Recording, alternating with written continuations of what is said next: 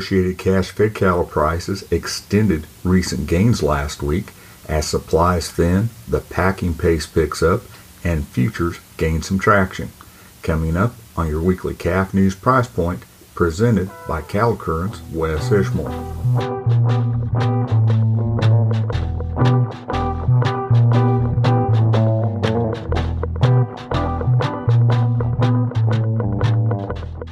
Hello, and welcome to your weekly Calf News Price Point podcast for the 23rd of November, sponsored by Calf News. I'm Wes Ishmael. Negotiated cash-fed cattle prices took another bounce higher last week, with apparently close-bought packers chasing cattle for the first time in too many moons to remember. Live prices last week were $1 higher in the Southern Plains at $133 a hundredweight, $1 to $2 higher in Nebraska at $133 to $134, steady to $2 higher in the Western Corn Belt at $132 to $134, and steady to $3 higher in Colorado at $132 to $135. Dress trade was $3 higher at $210. The 5-area direct average steer price last week was $133.11 a hundredweight on a live basis, which was $1.64 higher than the previous week. The average steer price on the beef was $3.02 higher at $209.60. Those stronger cash prices helped cattle futures close higher week to week. Live cattle futures closed an average of $1.93 higher week to week on Monday. Keep in mind the slaughter pace picked up recently too. Estimated total cattle slaughter last week of 677,000 head was 22,000 head more than the previous week. If realized, that would be the most weekly slaughter since December 7th of 2019, according to analysts with the Agricultural Marketing Service. Year-to-date estimated total cattle slaughter of 29.6 million head is 857,000 head more, or 3% more than a year earlier.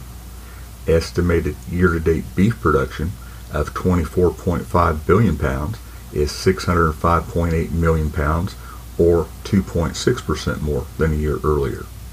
Generally speaking, Darrell Peel, Extension Livestock Marketing Specialist at Oklahoma State University, says cattle prices are higher now compared to last year and are expected to continue improving next year. In his weekly market comments, he explains live cattle and feeder cattle futures have priced in considerable optimism for 2022. However, plenty of challenges remain for cattle producers, with continued drought, higher input prices, supply chain disruptions, and considerable short-term macroeconomic uncertainty. He says it will be a bumpy ride, but producers can focus more on managing costs as cattle prices generally move higher. As mentioned at the outset, this week's price point comes to you courtesy of Calf News. Since 1964, Calf News has provided in-depth coverage of industry events and issues, along with market insight, management advice, and a celebration of cattle business people. Be sure to check out the latest issue at calfnews.net. You'll find a market outlook from CattleFax, discussion about new research looking at whether modified live or killed vaccines should be used pre-breeding, chat about forage sorghum as an alternative ration ingredient, and lots more. Take a look. Cash calf and feeder cattle prices continued to strengthen last week, with steers and heifers selling steady to $2 a hundredweight higher nationwide, according to AMS.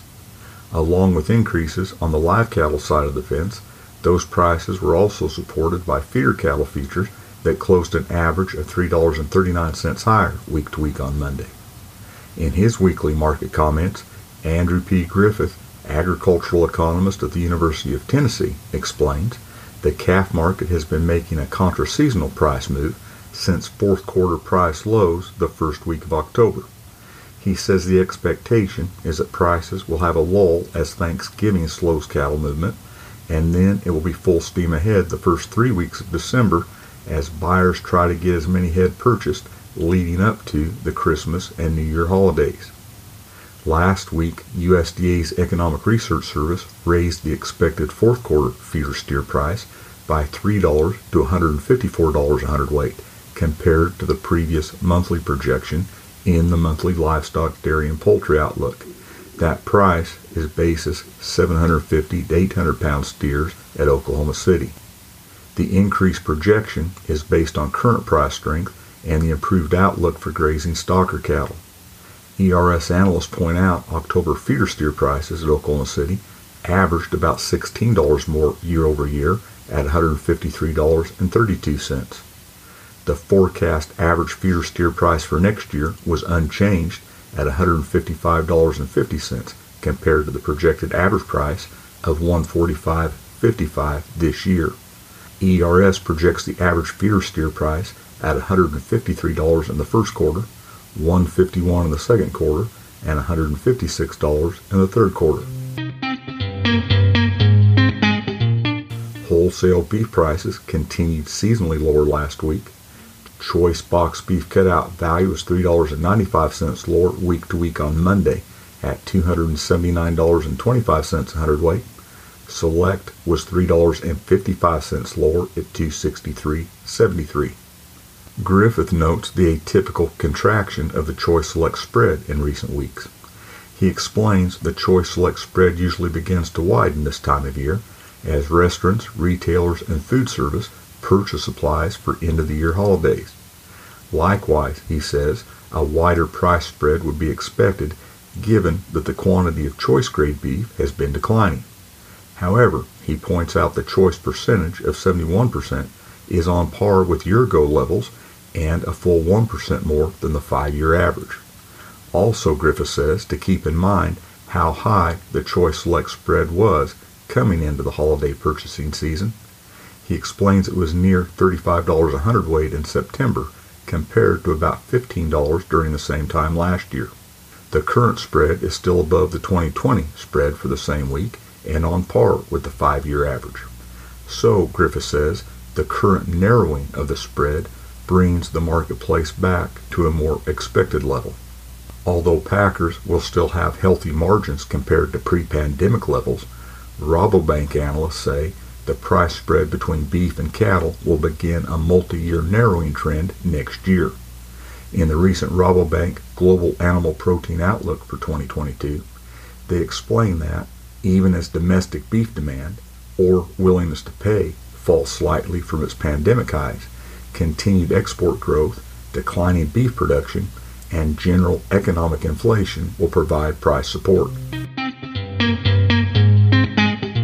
Finally, I mentioned that neutral monthly cattle on feed report that came out Friday. Cattle feeders placed 2.25 million head in October, which was 53,000 head more, or 2.4% more than a year earlier.